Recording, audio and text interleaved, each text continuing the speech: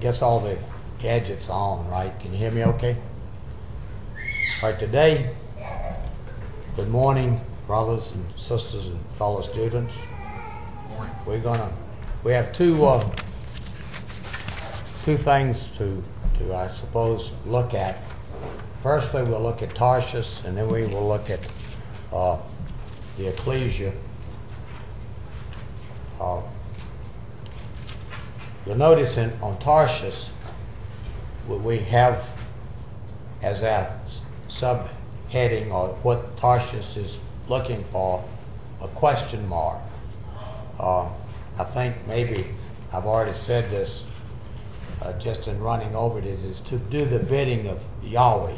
That is, or to do the bidding of God.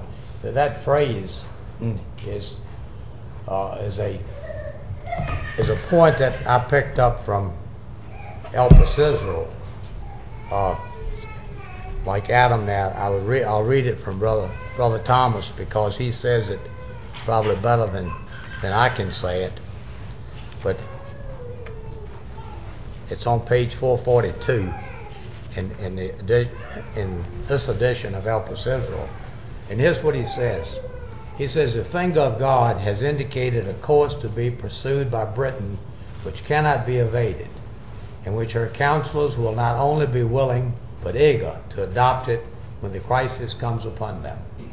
So that's, I suppose we could take that into the thoughts of the angels or the cherubic figures who are at work in the kingdom of men to bring about these results. And Britain is foreordained of Yahweh for the work that she has to perform.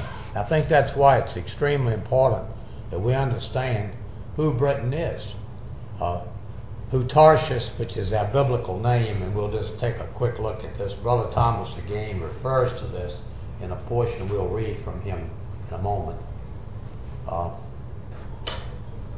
You've seen the map, and it's actually right here. Brother Thomas says, look on ancient Bible maps, and you'll see where the Sea of Tarshish is. The Sea of Tarshish, there it is. And you just keep that. I think that should ever be kept in our minds. We made the point yesterday, and also we looked at the picture, but at the transparency, but I'd like just to again bring it to our attention. This is the community, the Commonwealth community, comprises presently 57 countries. If we put the United States in it, it's about 2 billion people. So it's worthy of note that it's this is a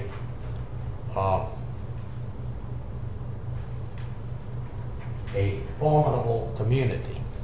We're going to read. I think we'll read a little bit in a moment from. That's, by the way, is in Milestones 85, which I happen to have with me, and I decided I would bring it and perhaps read a little bit of it when we arrive at a point.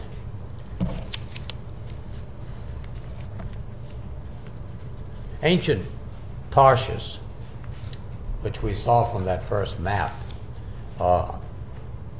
was depicted kind of as a sea. If we wanted to look at it in scriptural terms, I would suggest 3 or 4 things to keep in mind. Firstly would be the relationship of Hiram, king of Tyre, with that of David and Solomon. And also you might note that in that period there were preparations to establish relationships in a very early time of David's reign, or perhaps while Saul was still king. And we like to think so, because that would lead us into the thought of having the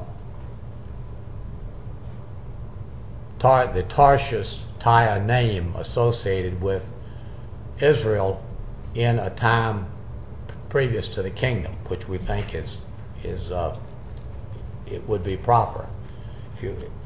I'll give you a couple of references on those. We will not look them up, but 1 Kings 5 and 1 Kings 10, 6, and 7 speaks of the Queen of Sheba, and they would be early presentations of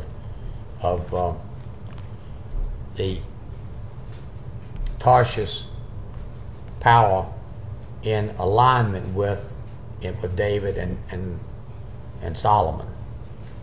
If you turn to Ezekiel 28, and I think 27 and 28, we might just read a little bit from that, from those chapters. I don't know whether you have any notes in your Bibles on that. Over 27, chapter 27, my note says, think of Queen Victoria, the Commonwealth of Nations, now 57 plus the USA, more than 2 billion people. But as I'm going to read 3 or 4 of these verses and just think back to the 19th century. Queen Victoria was on the throne. Brother Thomas communicated with her, found her to be receptive to what he said. And so as we read 27, let's read this 1 through 4. The word of Yahweh came again unto me, saying, Now thou son of man, take up a lamentation for Tyrus, and say unto Tyrus, O thou that art situate at the entry of the sea, which art a merchant of the people for many isles, thus saith Yahweh Elohim, O Tyrus, just as thou said, I am of perfect beauty, thy borders are in the midst of the seas, and thy builders have perfected thy beauty. Verse 12 says, Tarshish was thy merchant, by reason of the multitude of all kinds of riches, with silver, with tin, iron, lead, they traded at the fairs.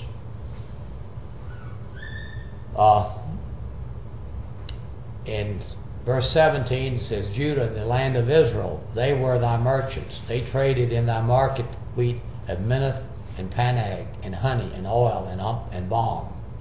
25, the ships of Tarshish did sing of thee in thy market, and thou wast replenished, and made very glorious in the midst of the seas.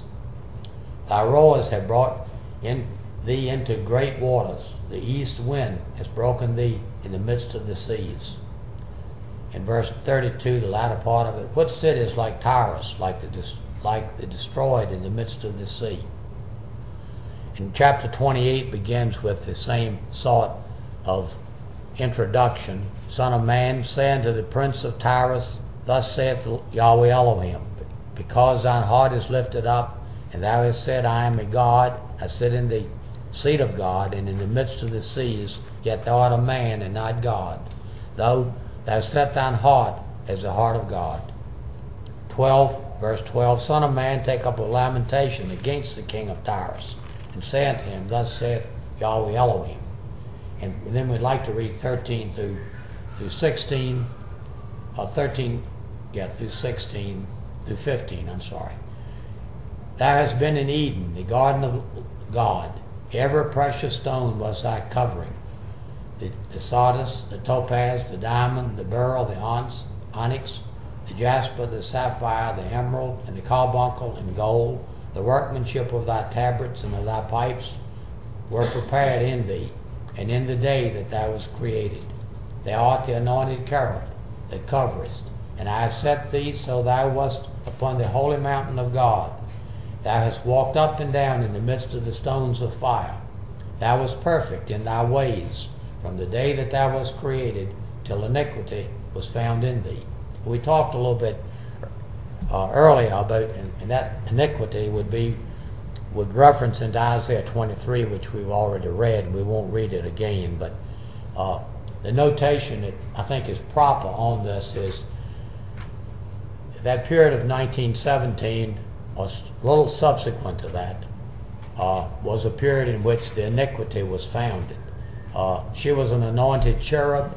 She supported the Peel Commission and the White Paper, which gave that land not only to the Jewish people, but it also began the negotiations with the Arabs. And Britain found themselves in a pretty untenable position, having given land to two people, and then they started, I guess we would say, double-crossing Israel. And when they double-crossed Israel, that was the iniquity that was found in them. So for 70 years, they would be not quite so well accepted in God's eyesight, in the sight of Yahweh. And we believe that has changed. That changed sometime in the late 1980s, perhaps early 90s if you prefer. And with that, we have found the British, the United Kingdom, very much supportive of Israel. We want to read a couple of excerpts from Help Us Israel, and I would suggest people who are interested in pursuing any of this. There's about 12 pages written in Help Us Israel, essentially under the title Britain, the Jews, and the Holy Land, and England and Egypt. And I guess you can find it from those. It's from those words. Let me see. Brother Thomas says the following.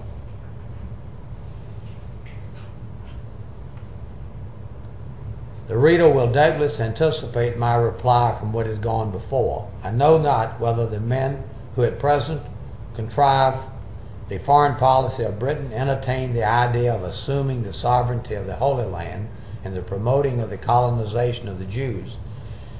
Their present intentions, however, are of no importance one way or the other, because they will be compelled by events to happen to do what, under existing circumstances, heaven and earth combined could not move them to attempt. The decree has long since gone forth, which calls upon the Lion of Tarshish to protect the Jews. Upwards of 1,000 years before the British were a nation, the prophet addresses them as a power at eventide who should interest themselves in behalf of Israel. In view of this, the time of the end, he says, the nations will rush like the rushing of many waters, but God shall rebuke them, and they shall flee far off, and shall be chased as the chaff of the mountains before the wind, and like a rolling thing before the whirlwind. Ho to the land shadowing with wings, which is beyond the rivers of Kish, that sendeth ambassadors by sea, and on vessels of papyrus upon the waters. Go ye swift messengers to a nation scattered and peeled, to a people terrible from this and onward, a nation meted out and trodden down, whose land the rivers, invading armies, in parenthesis, have spoiled. Now the geography of this passage points to the lion power of Tarshish as the land shadowing with wings. Those verses, and I'd like for us to turn to them, are in Isaiah 18. It begins a little bit in perhaps 17, 14, and then we'll read in 18, 1 and 2. Bearing in mind that these are the verses that we see as evidence to us that of the latter day role of Tarshish. Verse 14 of 17 says, and behold, at eventide trouble, and before the morning he is not. 18:1, woe to the land shadowing with wings, which is beyond the rivers of Ethiopia,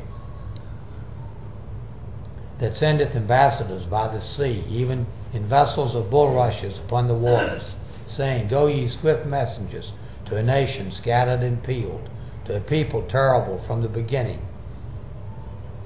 a nation meted out and trodden down, whose land the rivers have spoiled.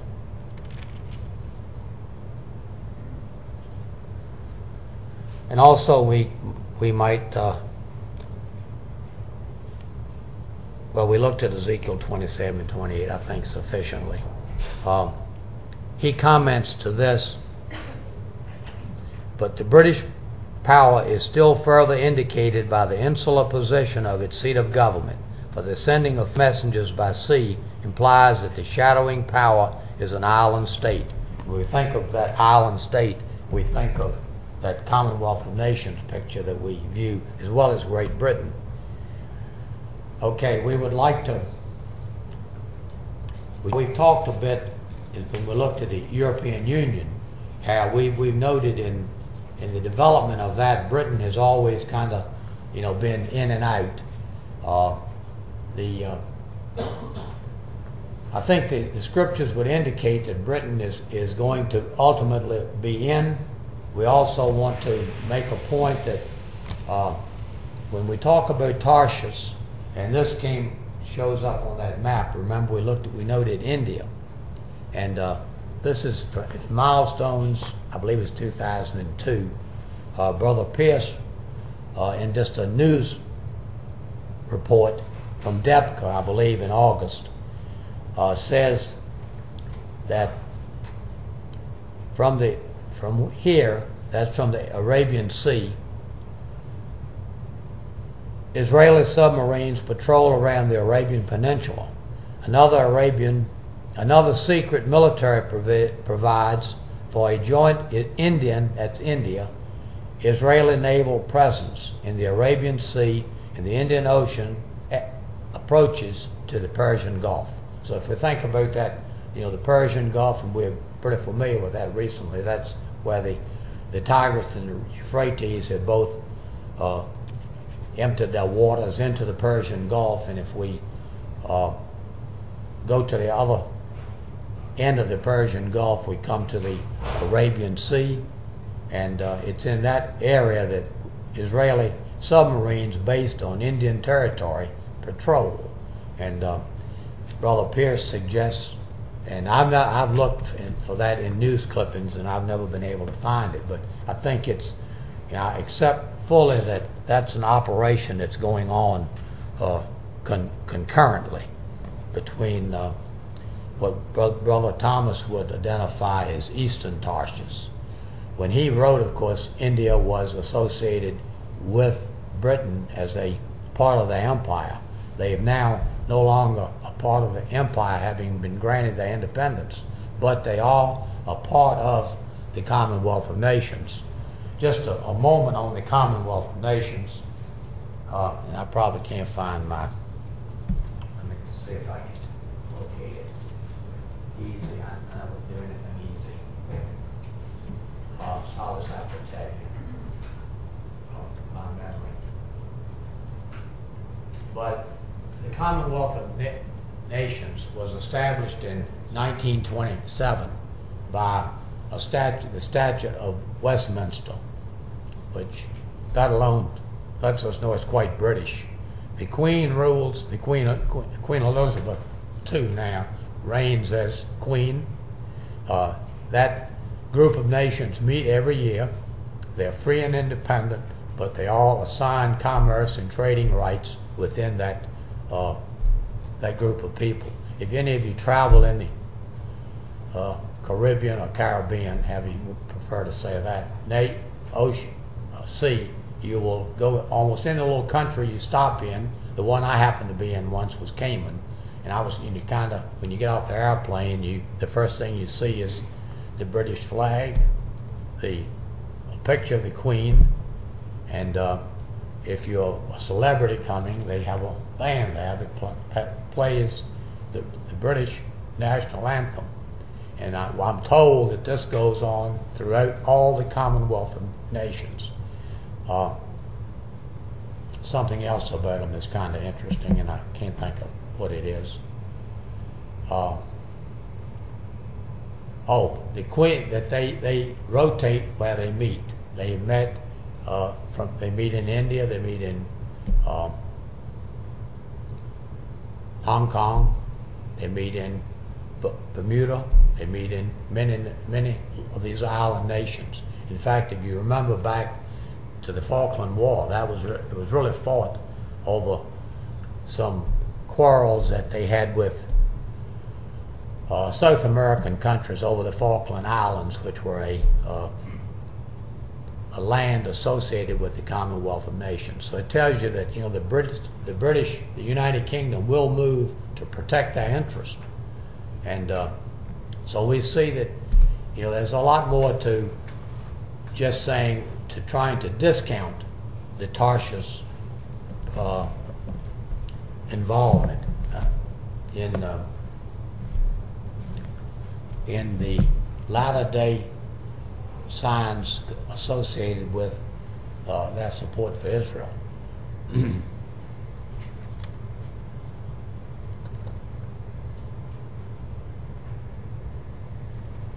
think I just found that.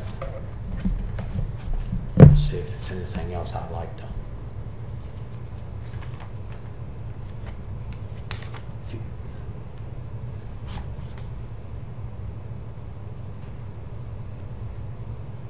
It's an intrigue. This is a nice statement, I think, comes from Milestones. It is an intriguing picture to see, on the one hand, the Pope moving around the world, beguiling nations to support his religious power system, and we've looked extensively at that, with an outward show of morality and goodwill, and on the other, the Queen also moving around the world year by year with a sincerity of purpose and devotion to duty that draws affection from her peoples and binds them together. We should wish she were more outspoken with regard to the Bible as her father was. We continue to wonder if she will live to head to lead the Commonwealth as its head to acknowledge Jesus Christ. Revival and reformation has occurred in Britain in the past and can happen again when God arranges it. It has been our traditional view that all the young lions refer to what was the empire and now the Commonwealth. Developments over the past 50 years have not altered this assessment. And then he goes on and cites from those verses in Ezekiel that we've looked at. Okay. We would like to jump our thoughts a little bit into which some basis has already been laid for it in the coming elections. Now I've got to find the Spectator. The Spectator. This is pretty recent. It was July the 10th of this month, July 10th this month of 04. And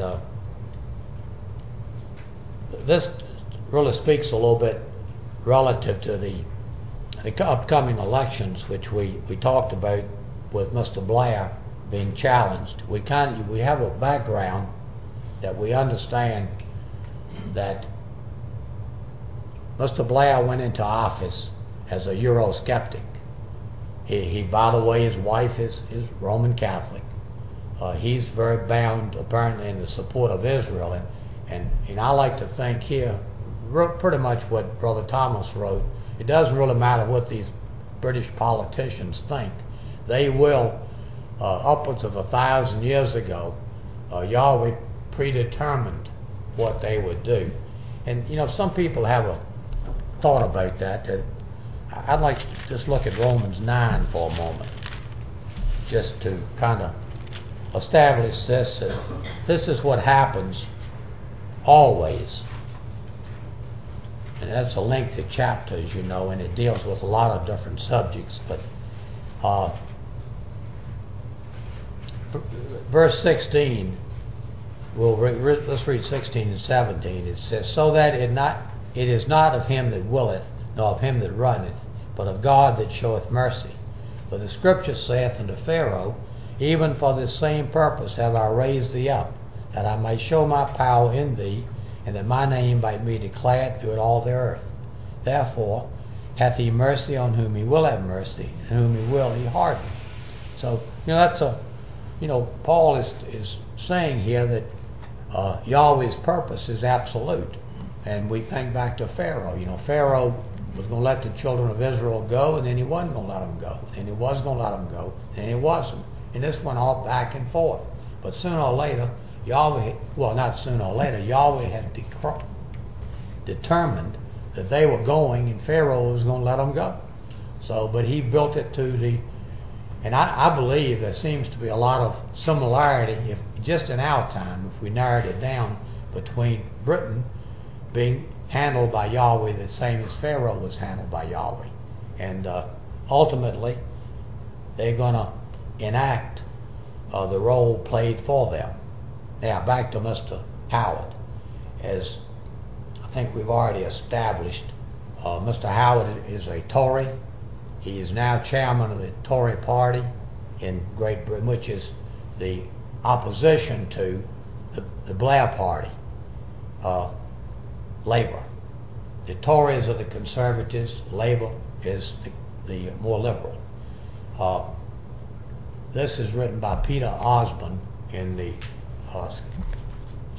Spectator, which I think is kind of a economic magazine. It's very good if you like to read this kind of writings. He says, look at the recent decisions by the Labour government. The decision to perform a U-turn on the constitutional referendum. So you remember, we're back to talking where their conflict is coming is over the Constitution of the European Union. And here, Mr. Osborne says, I guess that's Oborne, Peter Oborne, O-B-O-R-N-E. There remain those who insist that Tony Blair is simply become very clever indeed in appropriating the conservative agenda and opportunistically passing it off as his own. Nor can it be denied that shooting the Tory fox on the referendum caused Michael Howard real problems during last month's European elections, opening the way for UKIP, that's United Kingdom Independence Party, surge. But to accept these arguments is to enter too readily into the new Labour mindset, which has already been dominated by power worship, short-term strategic considerations, and an obsession with newspaper headlines. The Tory strategy under Michael Howard is much more profound. It is not simply that he has created a new, distinctly Tory and intellectually rigorous set of policies. He has also drawn Tony Blair into perilous territory. When New Labour talks of choice, they sound uneasy, defensive, and half-hearted. And there's one final huge gain. The further Tony Blair pushes New Labour towards choice, the further he moves away from his political base. This weekend, as Gordon Brown prepares to unveil his spending plans, the yawning chasm between the Prime Minister and his party was looking menacing yet again. Though the polls do not show it, things rarely have looked so good for Michael Howard's Conservatives. So that's a very current update that, and a couple of Christadelphian publications I think have recently suggested that real possibility that Mr. Howard will become Prime Minister of Great Britain or the United Kingdom. So we believe their support will remain steady. It will be very noteworthy, significant for us, I think, if we see a change in the leadership of Great Britain. We don't think it's going to, in any way, would alter their support of Israel, because that's been, and militarily, when we think about that, they're well developed and secure in that whole region, from Saudi Arabia into the Persian Gulf waters, into the Arabian Sea, into India itself. Britain has a very strong presence and a very strong loyalty. With Israel itself, Israel is still, and I think Mr. Begin always came across with this. He didn't. The Israelis had a little bit of timidity about dealing with Britain because they remembered the terrible incidents back in the 40s. But that's been overcome, and the United States helps a lot. And there's no question, if Mr. Howard became Prime Minister, Israel would become much more open, I think, with the United Kingdom. Okay.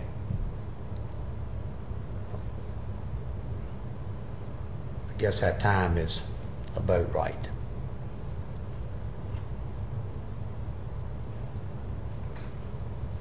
Let's look at Ezekiel 38. And this is just to, we've talked a little bit about this in conjunction with Russia. We'll talk a little bit more about it the opening verses of that chapter is dealing with Gog of the land of Magog, which we should have also known as the king of the north, also known as Russia. And I think we should all have a good feeling for what phase we're in by what name is used in the particular reading that we are looking at. When we come to verse 13, and up until this time we have Russia coming against Israel, which is depicted as a land dwelling in unwalled villages and dwelling confident. And remember, we've talked about both of those points. Dwelling confidently, we saw in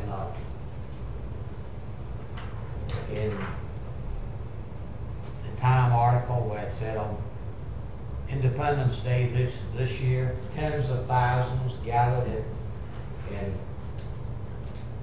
Tel Aviv and in Jerusalem and celebrated Independence Day confidently.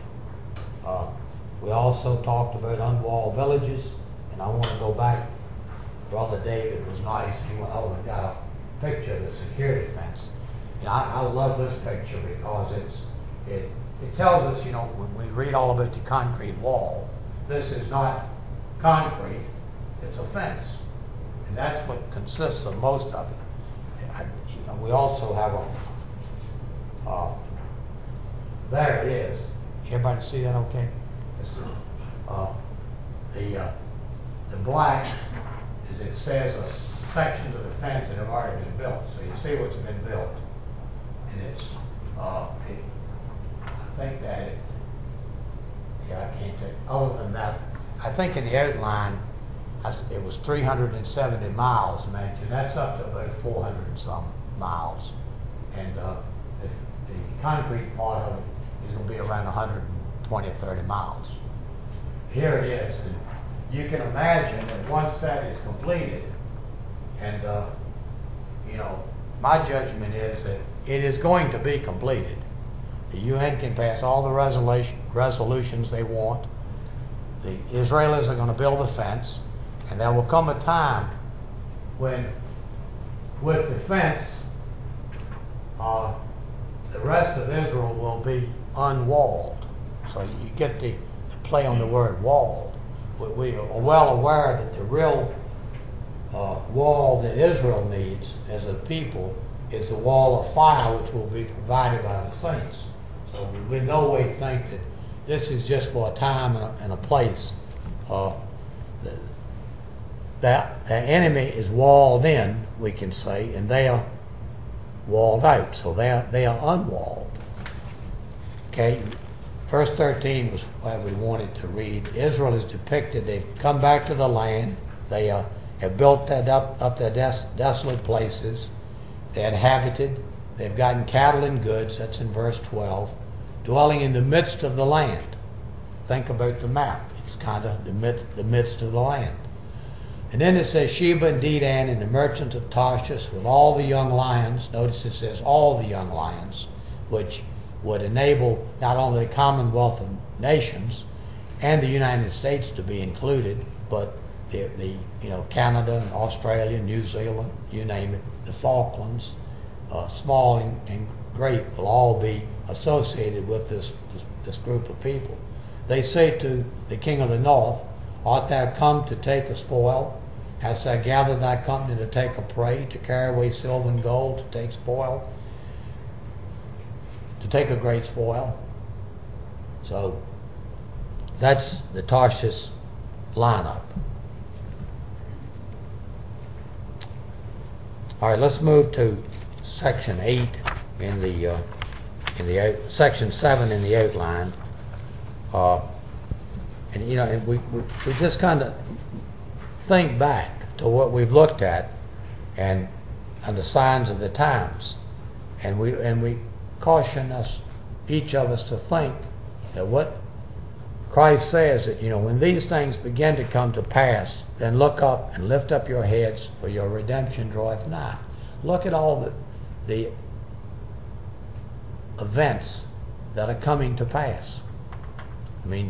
So we shouldn't be discouraged. We should be encouraged, and we should be built up, if we're ever built up. Everything we read in our newspapers or wherever we read, the Bible, obviously number one, but we see things drawing to a conclusion. It's like looking at a picture of something that's coming into a funnel, and sooner or later we get to the funnel, and that's the end of it. It's accomplished. So where should we be?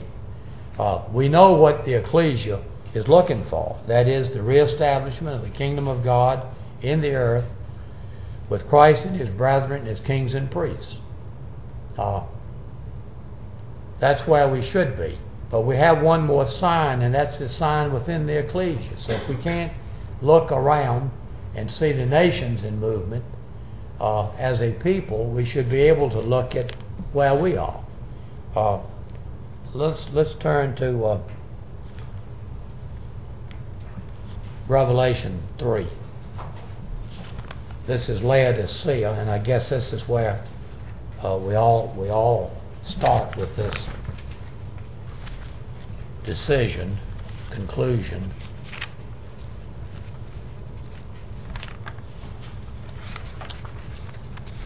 Revelation 3, and let's read,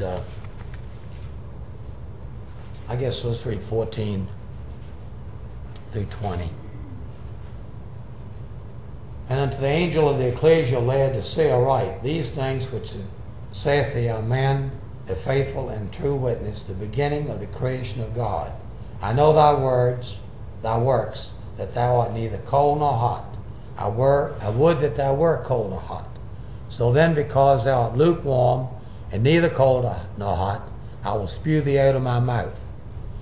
Because thou sayest, I am rich, and increase with goods, and have need of nothing, and knowest not that thou art wretched, and miserable, and poor, and blind, and naked. Let's kind of pause there for a minute. Poor, blind, miserable, wretched, that's a pretty bad description. And you and I can, we need to, self-examine.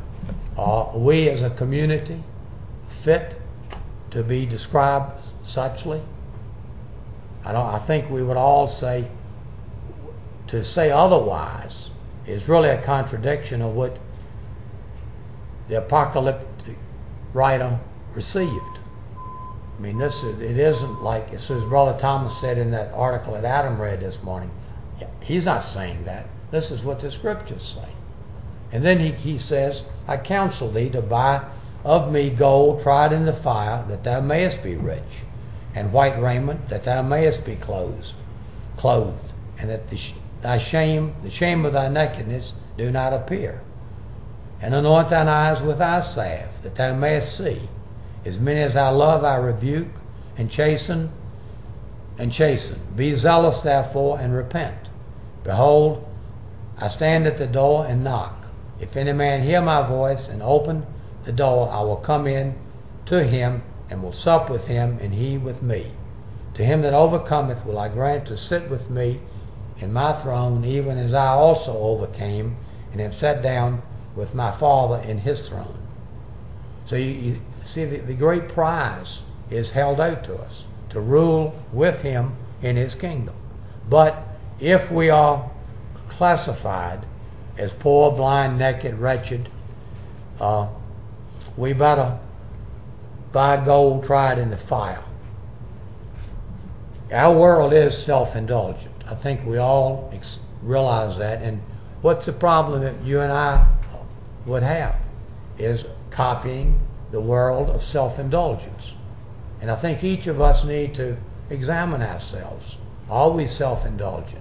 Are we more concerned about what our brethren have or don't have than we are what we have or have? It's a feeling that, and we must remember, the Lord expects. We went back to the first century ecclesia, which we talked about early. They had all things in common. They shared with each other not only their hope, but their worldly possessions. Today, people are not concerned about others. Reminds us very much of Jesus when he said, to the man accused of not sharing, he says, you say, be ye filled, but you give a stone. So I think, in those areas we are very much lacking, and we need to really contemplate it. We've come through a disappointing period in the brotherhood, and I think we need to be careful. Let's look at a couple of verses. I think we have a little time, and that's good. Let's look at 2 Timothy 3:13.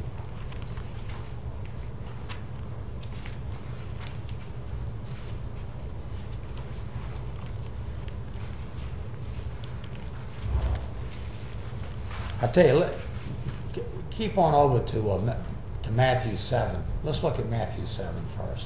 It was well to see what Jesus said to start with. And then we'll look at a couple of verses from Paul and a couple of verses from Peter.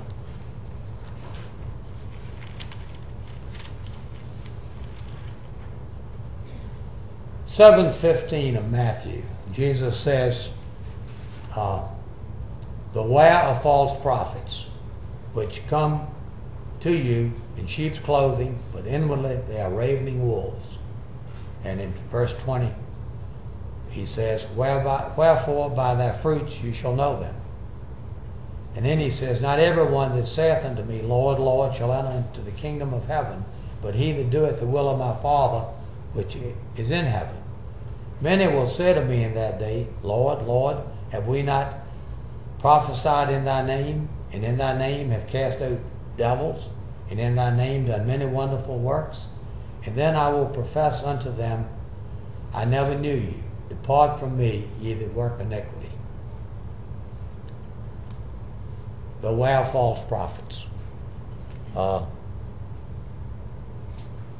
Let's go back to 2 Timothy 3:13. I know a lot of these verses have been used this week, and that's good. The more we read them, the more we appreciate them. Here, Paul writes to Timothy, and he says in verse 1, chapter 3, this ye know that in the last days perilous times shall come. And he has a great description there of these last days.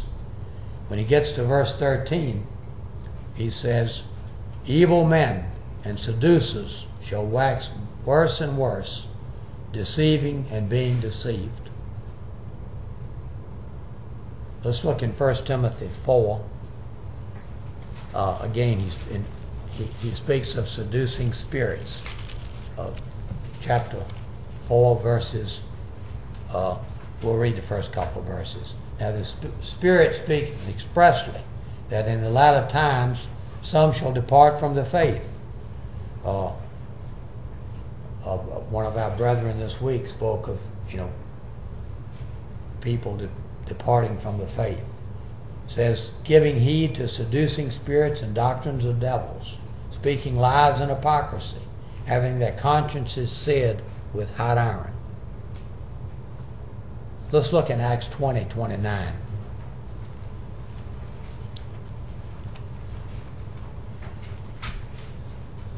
As we are reading these verses, we need to think, is this our time? And this one I find very concerning.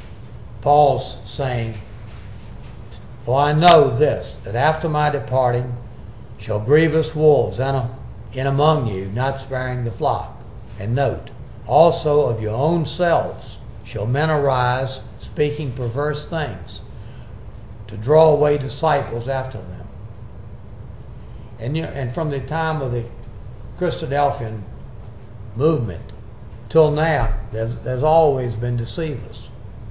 We can look at some of them historically because we're removed from them on a personal level, and we see false things they taught, which built in, and they still exist even into our time. Serious matters, questions regarding the nature of Christ.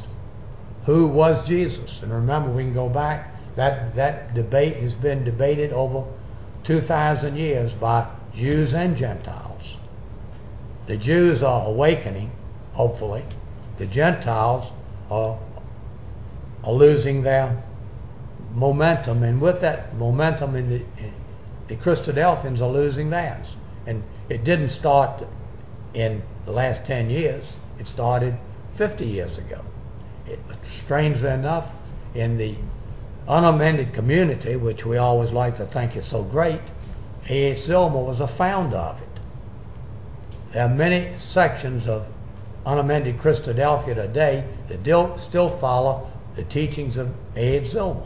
If they don't follow him on the nature of Christ, they follow him on the seventh and eighth day lack of understanding. In other words, they don't understand the rebellion at the end of the 1,000 years.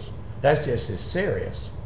Because when you don't understand that, you don't understand when sin in the flesh will be cut off. So with it, you have to modify your thinking to allow for what's called judicial judgment, which means a sinner, as he sins during the 1,000 years, has a period and then he's cut off. Major divisions, sections of our community believe that. And if changed the little statement of faith that we brag is unamended, with that amendment. So let me make a real strong statement, which I would be written out on a rail. There ain't any unamended statement. There is no such thing. The closest to an unamended statement that I can see would probably be the Canadian unamended statement. But this little yellow book that goes around with the name Harris on the front of it, that statement is not unamended. On the front of it, in the first front piece of it, it says the following changes have been, or rather, I think it says, have been made, and it enumerates them. The one that really bothers me is Proposition 29, which deals with the end of the millennium, the moving from the seventh to the eighth day. And I say, without any question in my mind, that is a false, perverse teaching which was put upon the Christadelphian community in the 20s. So, I'm off my soapbox. Let's look at Galatians 2:14.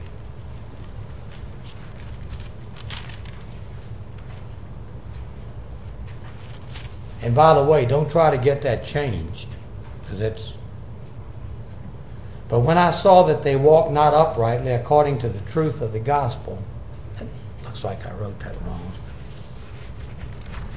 2:4, I'm sorry.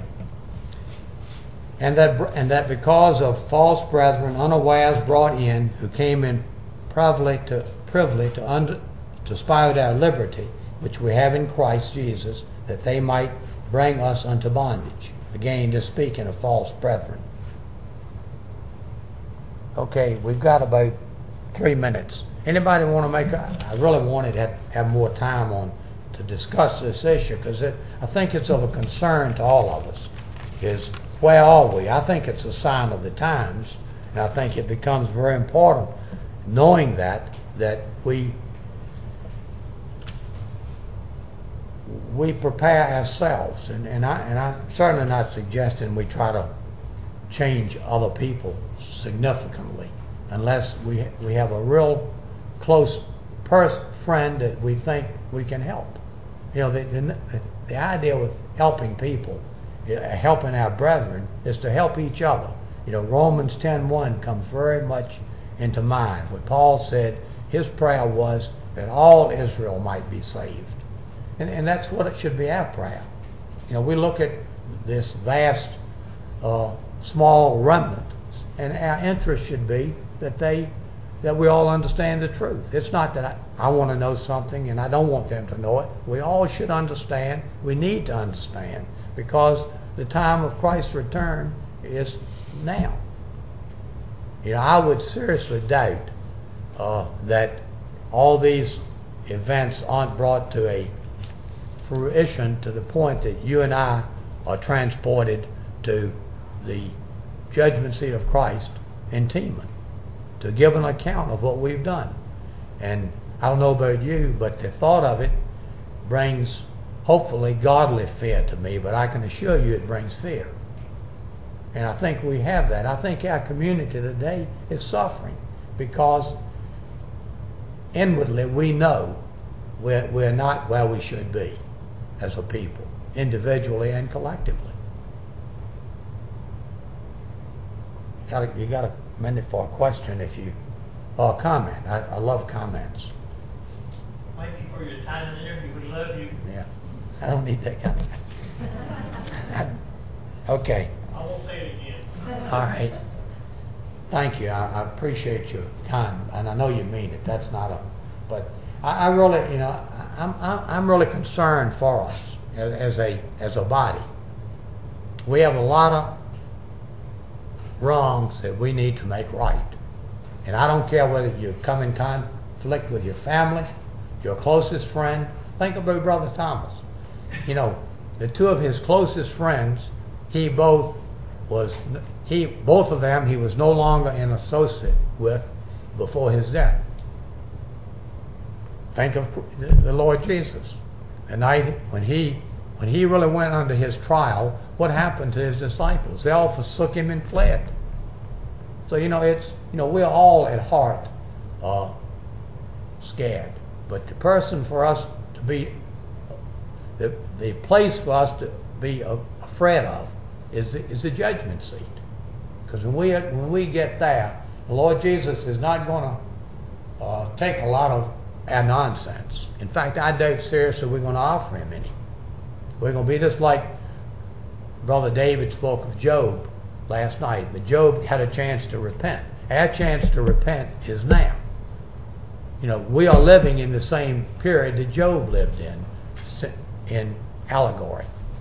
And he sat in sackcloth and ashes, and he said, "I'm so ashamed, I have nothing to say." And look, he was the man who'd been bragging about, he was challenging Yahweh. I'm right and you're wrong. But he became a broken man. And that's what you and I need to be now. It's going to be too late when we have our plane ticket to Teman. I don't think we'll get a plane ticket, by the way, but we're not going to be ready. We're not going to be en route when we suddenly say, I think somebody very early this week said that what we are when we are now is what we will be when we appear to judgment. We're not going to have transformation. Today is the day we need to transform. So with those thoughts, I'll end on an upbeat. When these things begin to come to pass, look up and lift up your heads, for your redemption draweth nigh.